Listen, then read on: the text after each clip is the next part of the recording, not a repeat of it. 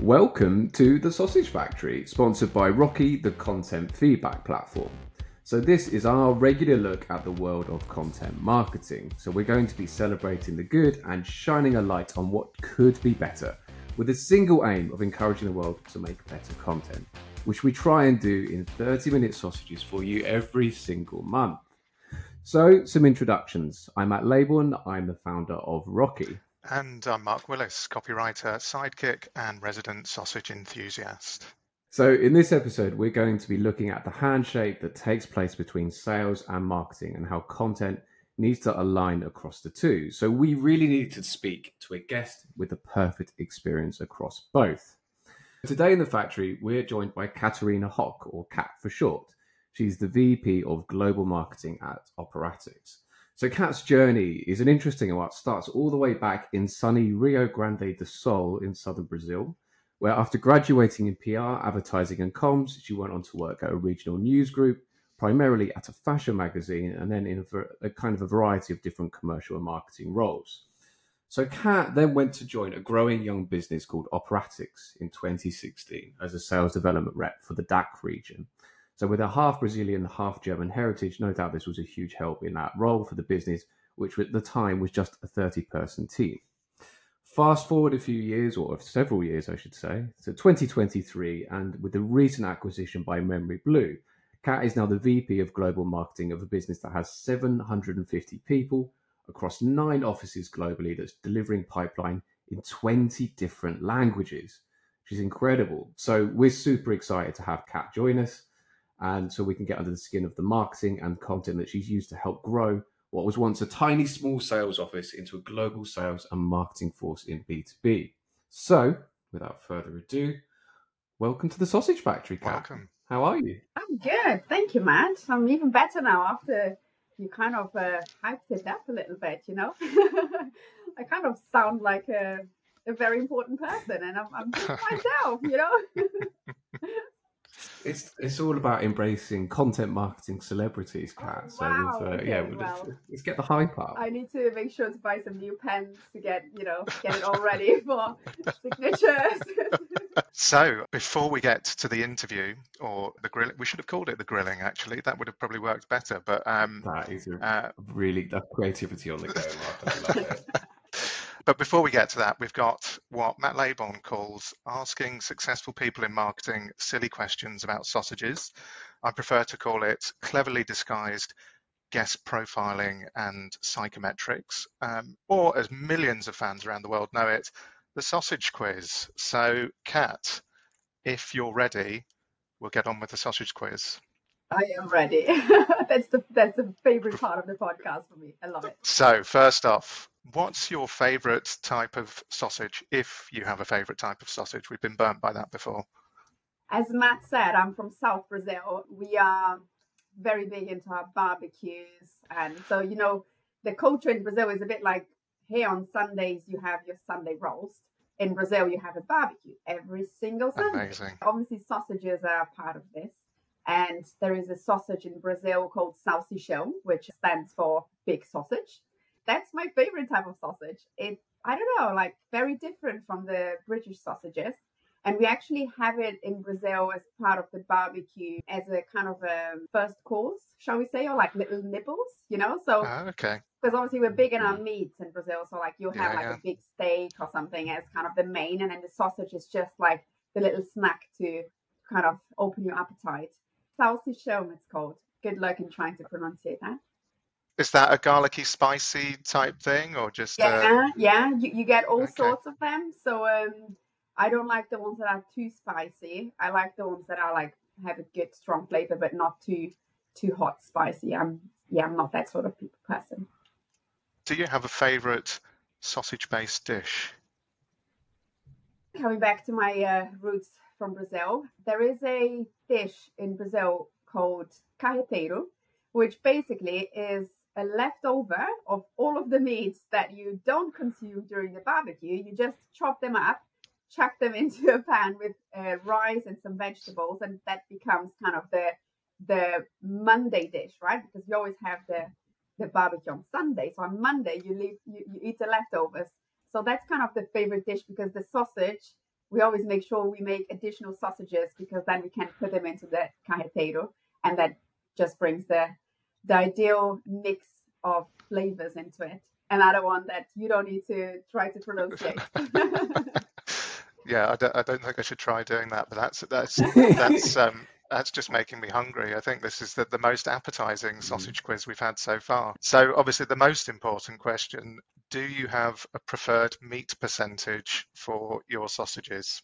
I didn't even know there was such a thing. And since you guys sent me the script for the podcast, I was like, should I Google this? Because I just don't know the answer to it. So, I mean, I haven't got a clue. Whatever tastes good is good to me. And I probably prefer the ones that are very, very greasy and have a lot of crap in it because they're the ones that taste the better.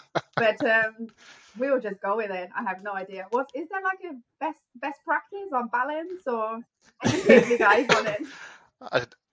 I think you've got the right idea. Go with what tastes good. Although I think when you start getting down to, we had somebody who'd had like a 4% meat sausage. That seemed pretty questionable. Yeah, that's probably the one I give to my dog, and she loves it. And even the dog's like, come on now. Yeah. It's the best you can do. I feel like there's a benchmarking report to come out of this as well. Are we going to make it gated or ungated, Matt? You don't tempt me with that is like a red flag to a bull. That I'm like, how dare you? It's ungated, obviously. So now that the vitally important sausage discussion has been dealt with or grilled with, let's get into it. So, Kat, tell us a little bit about your journey with content. So, as I've said before, a degree in advertising PR, then a fashion magazine, then a role as an SDR to where you are now.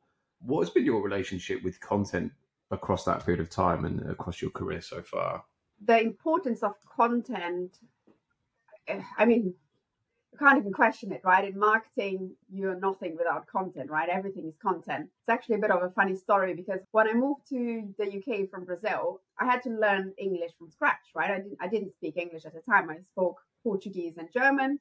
That's actually why I landed at Operatix, because I needed a role where I could speak German or Portuguese because my English was crap. So obviously content and communication was always a bit of a challenge that I had to overcome massively. Whenever I was kind of writing content, because I think every marketer spends some time writing content, right? Even if you're not a content marketer, anybody in marketing should be good in writing content, or at least planning content or thinking content. And it's something that I've always enjoyed doing in Brazil in Portuguese, but not really in English. So at the beginning, it was funny because I had to think in Portuguese and then try to translate that into English. And then sometimes things just didn't make any sense. So it took me a while to actually kind of understand a little bit more the language and the styles and the humor and the way that you can position things from a content perspective.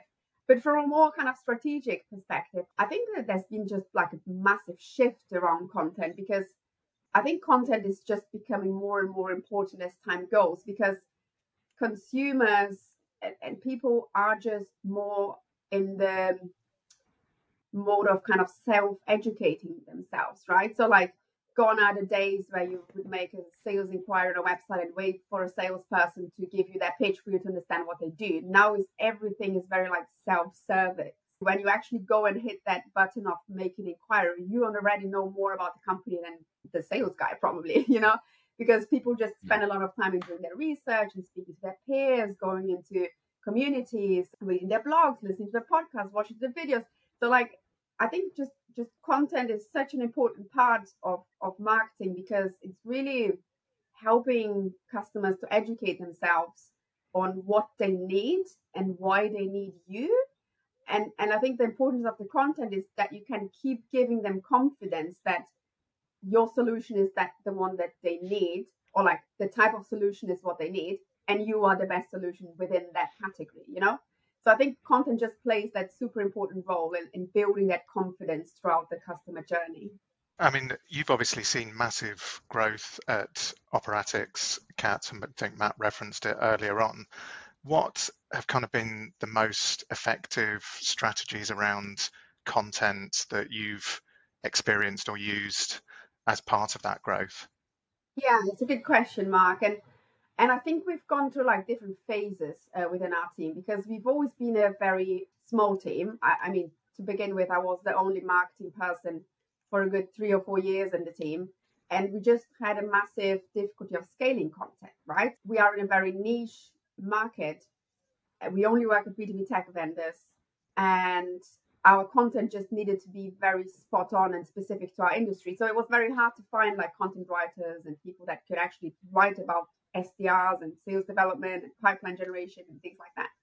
The best way for us to scale content was creating a podcast when podcasts were a very new thing. You know, I think podcasts have become much more popular. But our podcast started, I think, like 5 or 6 years ago now. And for us, having a podcast was the way for us to scale content.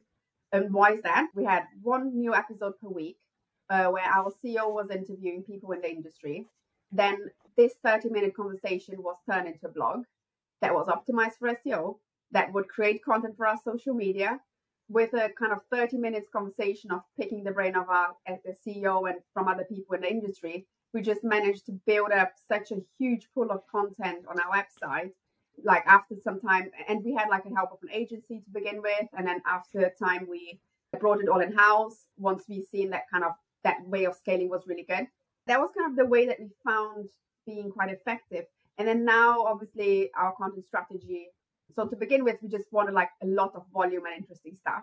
And then with time, we kind of started refining it more to making some very SEO focused content and then splitting content based on different topics, understanding kind of pain points and challenges, and then building specific content around that. So we just have like various different content streams going on.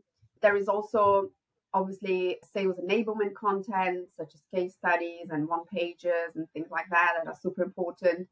I mean, if I look at my conversion rates and our MQLs and pipelines and revenues, I mean, we couldn't be where we are if it wasn't for content, right? Because as I mentioned before, people just use content so much to kind of make their decisions and just kind of evaluate companies based on that position of being like a thought leader and people seeing us as experts in our field just really helps bring that confidence to people that we are a good option for them. Yeah, I think that was the thing that's fascinating. Like, I've obviously been aware of you guys for the last couple of years.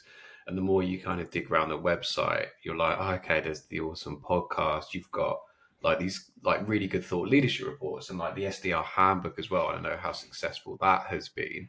And there's something that I've been looking at a lot recently is like, what is the role that content plays in supporting brand and that brand value? And like, while obviously all this content is doing an incredible job, your brand is going from next to, you know, a small sales office in Fleet, realistically, to something that is now an incredible global team.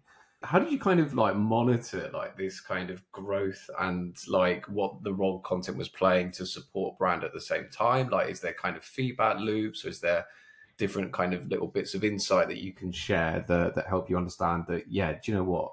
This path is working and I need to stick to it. I think one of the ways I kind of navigated that is because obviously us being a sales organization, obviously our leadership team is very much sales focused, right?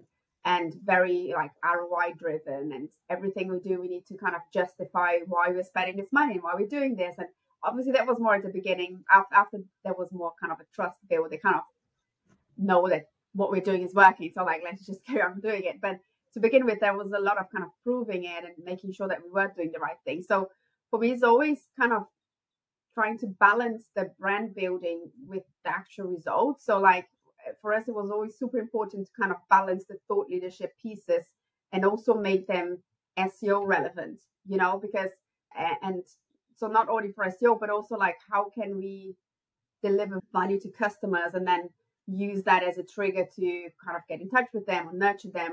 And you mentioned the SDR handbook. For those that don't know, SDR handbook is essentially like a Bible of sales development where we literally explain every single step of how you should build and manage your SDR team. And when we launched that, especially our operations team, I was like, Kat, you're giving away all of our secrets. Like, why would you tell the market how we do it? and you know, some people, they were a bit like skeptical about it. The very simple answer is like, when people realize how hard it is to build SDR teams, they will come to us for, you know, to understand like how you do it. Where can it go wrong? Why does it go wrong? How can we fix it? In no way we want to use that as a way to say, okay, you can't get it right, come and speak to us to outsource it. so that people can benchmark what they are doing and understand where they could be going wrong. And if they feel like using an outsourced provider can help them or is the right fit for them, then fine, we're here, right?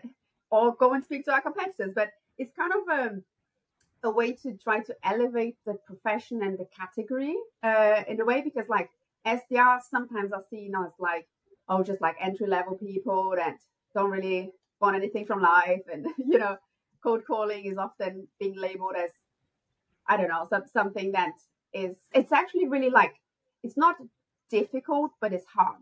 Like it's hard to get it right because you need to be very persistent and kind of not give up and be tailored in your message and things like that. But cold calling itself has a bit of bad reputation to it, right? And obviously sales development is much more than just cold calling, but it's got a massive element of cold calling, right? So I think for us, that piece of content specifically, like blew up. Like we were blown away by it. And it's still like, I think we launched it almost a year ago now. And it's still like, we have thousands of access every single month of people downloading it. And sometimes I jump on calls, oh yeah, you're the guys that wrote the SDR handbook. I was like, yeah, we are. How cool, We even didn't expect it to be so successful, but it just comes back to delivering value to people. That's what they care about. How can your content make people's lives easier, help them in their job, help them to get promoted, that's really what it comes down to. I know we kind of just slightly related kind of sales enablement content, and it's something that certainly in my experience doesn't always get as much airtime as other types of content. And obviously it's massively important to you and your teams, Kat. How do you go about building a strategy that enables sales teams, and what should that look like? The best way to build sales enablement content is asking your sales team what they need. So listen to your sales team. The best performing pieces of content from a sales enablement perspective for us were the ones that our sales reps said, Kat, I was on a call with a client that asked me about this. Right, we're going to write a piece of content about that. So one that is really successful for us, lots of customers ask, is it better to build an in-house team or is it better to outsource? So we build a blog breaking down exactly the advantages of doing one or the other, when the one is better than the other, how much does it cost to do one or the other. So, and it all came from one of the sales reps saying, Kat, we get that question a lot, and we go and build a content for that. So I think that is number one. And then number two, in terms of sales enablement, and I don't even know if this classifies as sales enablement, social proof is so important. And for us, like building out our profiles on G2, Clutch, and case studies and testimonials and things like that is huge, because not only it's huge to support middle and bottom of funnel, for really that validation piece when clients are kind of making up their mind if we are the best solution compared to others, but also for top of funnel. And that's the one thing that we didn't expect to see that much, because ultimately when you have those profiles built out well, it does become like a lead generation source, because companies use that as a directory, and then like kind of tying up your strategy of those directors with your SEO strategy and using the backlinks and things like that. And probably we should kind of cut that out so our competitors don't hear us. But but no, I'm joking. We'll go back and edit it, Kat. No one heard it. It's fine. Maybe you just block this out for when you see the competitor listing. No, I'm joking. Competitors, we love you because you'll bring them back there. So let's not. I love that though. Like I'm a huge fan of social proof. Like it's like the wisdom of the crowd, isn't it? It's the 99 people out of 100 love this thing. Like why would you take the risk on the 1% of something you're not sure about that hasn't got the credibility? But like kind of the jokes aside, social proof takes a long time to build up. You need a lot of happy customers saying a lot of the same things on a really consistent basis, and that's the real measure of quality, which you guys obviously do. Like on the sales enablement side of things, like marketing has the benefit of any number they want under the sun. Like we can go and look at backlinks, like SEO ranking. We can go look at volumes of traffic on a website and go, okay, like I can get a good idea of how content is performing. And obviously being rocky, like we're very, very keen to understand what effective content looks like. But for sales, it kind of gets into the nitty gritty where like we're trying to close deals, we're trying to win revenue, and it's one-on-one conversations. Like, I mean, obviously you've kind of said it, ask the sales team, but what do you look for specifically when you're going, okay, how is this content really landing? How can I, optimize it? What's the next type of work we need to put into planning? Have you got any tips that you can share for us on that? Yeah, I think it kind of comes back again to listening to the market, right? Joining sales calls, listening to your customers, speaking to people and understanding what's going on, monitoring communities to understand what people are talking about. One of our best performing blog is around SDR metrics, and it literally started ranking in 2 days where went live, and it's still our best performing blog in terms of attracting people to our website, because everybody wants to benchmark and everybody wants to know how others are doing and what they should expect from their teams. I think it's always about listening to the market, and then once you see your content is performing, what else can you do to keep giving information to people about that specific topic? Because you can always branch it out and think about other questions that could come up to that audience that you can kind of flesh out a bit more. And obviously the way we track it is looking at how many conversions you get from it, how long people spend on the page. You can use a software like Rocky to get feedback from people around there. By the way, these guys didn't pay me to say that, right? I'm just but yeah, I mean, obviously it's quite a cool tool for companies to actually realize how well their content is doing, how well it's landing with people. And also just kind of to put it out there, you're not always going to get it right? Like there is a lot of crap content we put out there that, and I wouldn't say it's crap content, but it just didn't relate to people. And that's fine. And you need to do a lot of it until you realize what is relating. And then you rinse and repeat. Yeah, absolutely. I mean, that definitely ties in with something that we've talked a lot about at Rock, is kind of getting past the stigma of, okay, you did something that didn't necessarily work, but you learned from it, and that'll make your next piece of content better as a result. Sounds like they're very exciting times at Operatix at the moment. Can you tell us what's next for Operatix and where you're going and all about the exciting stuff that's happening there? Matt briefly touched on it in the introduction. So Operatix has been acquired by Memory Blue.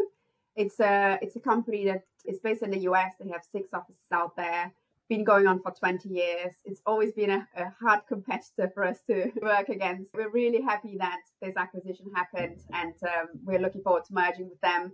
It's a company that we've always respected a lot, and they have a super, super strong presence in America. And obviously them acquiring us means going worldwide. I mean, we've always had an international presence, so EMEA, APAC, and North America as well, but they are much more granular in North America. So this is great for our clients, and then obviously for their clients, it's amazing that they now have that kind of tapping into the international markets. Big transformations coming. Obviously, content is going to play an amazing and important part in it. There is a lot of us kind of understanding now and evaluating how we're going to integrate the brands. Yeah, big projects ahead around that. Super exciting to be working on it. That sounds like very exciting times there. So from the exciting times at Operatix to a slightly less exciting commercial break and a message from our sponsor, which as usual is Matt's chance to indulge his theatrical side. But after that, we'll be back with Matt's bangers.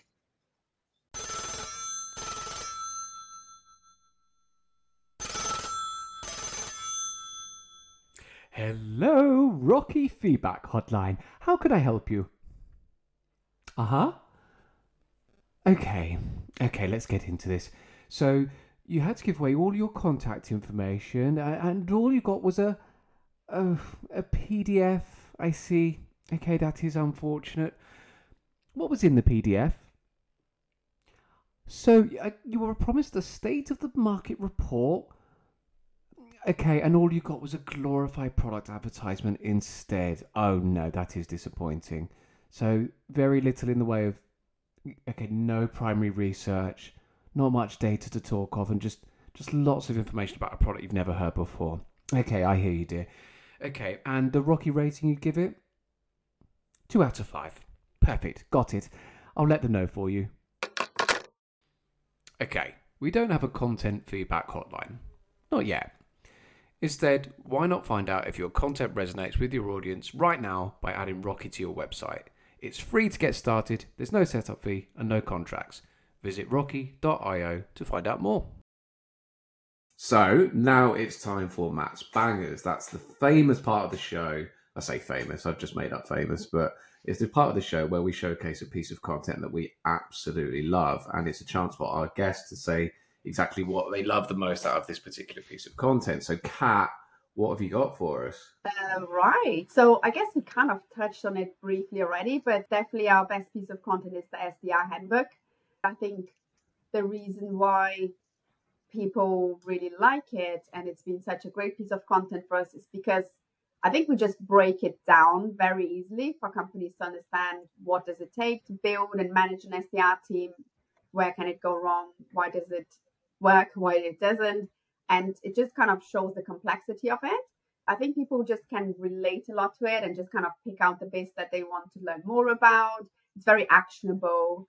It's very easy to digest and read.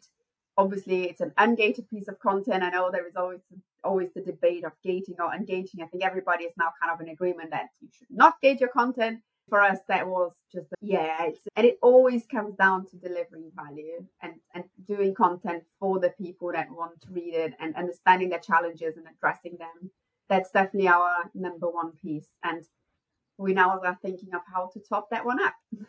Well, that definitely sounds worthy of banger status. But as we know, for every banger, there has to be a sausage of death, which is a piece of content that it started off as that's internally dull or ineffective. So it's kind of like the Room 101 for content. So, Kat, is there a piece of content that you would like to award sausage of death status to? I mean, when I started in the role, there were definitely a few that they just were too salesy. You know, like the pieces of content. And I love Josh Brown, who's a SDR trainer, sales trainer. He always uses the term commission breath. You know, like when you're with somebody on the phone and you have commission breath, which means like you're desperate to sell to them. You know, and some pieces of content definitely have like commission breath on it. I don't know if you can say that for writing, but do you know what I mean? It's like 10 ways to triple your pipeline. Number one, you should do this and this and that. And by the way,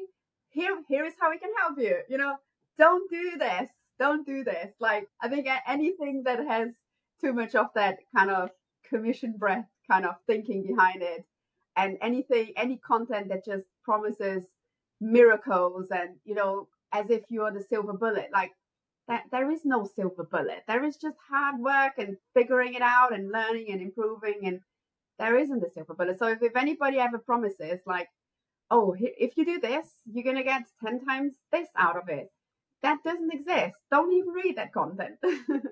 So yeah, we definitely had a few of those out there until we realized like, no, it just doesn't stick. So keep adding value and telling people things that they can get something out of it, they can learn from it, they can action it. That is a great phrase, commission breath. I love it. Going to adopt that.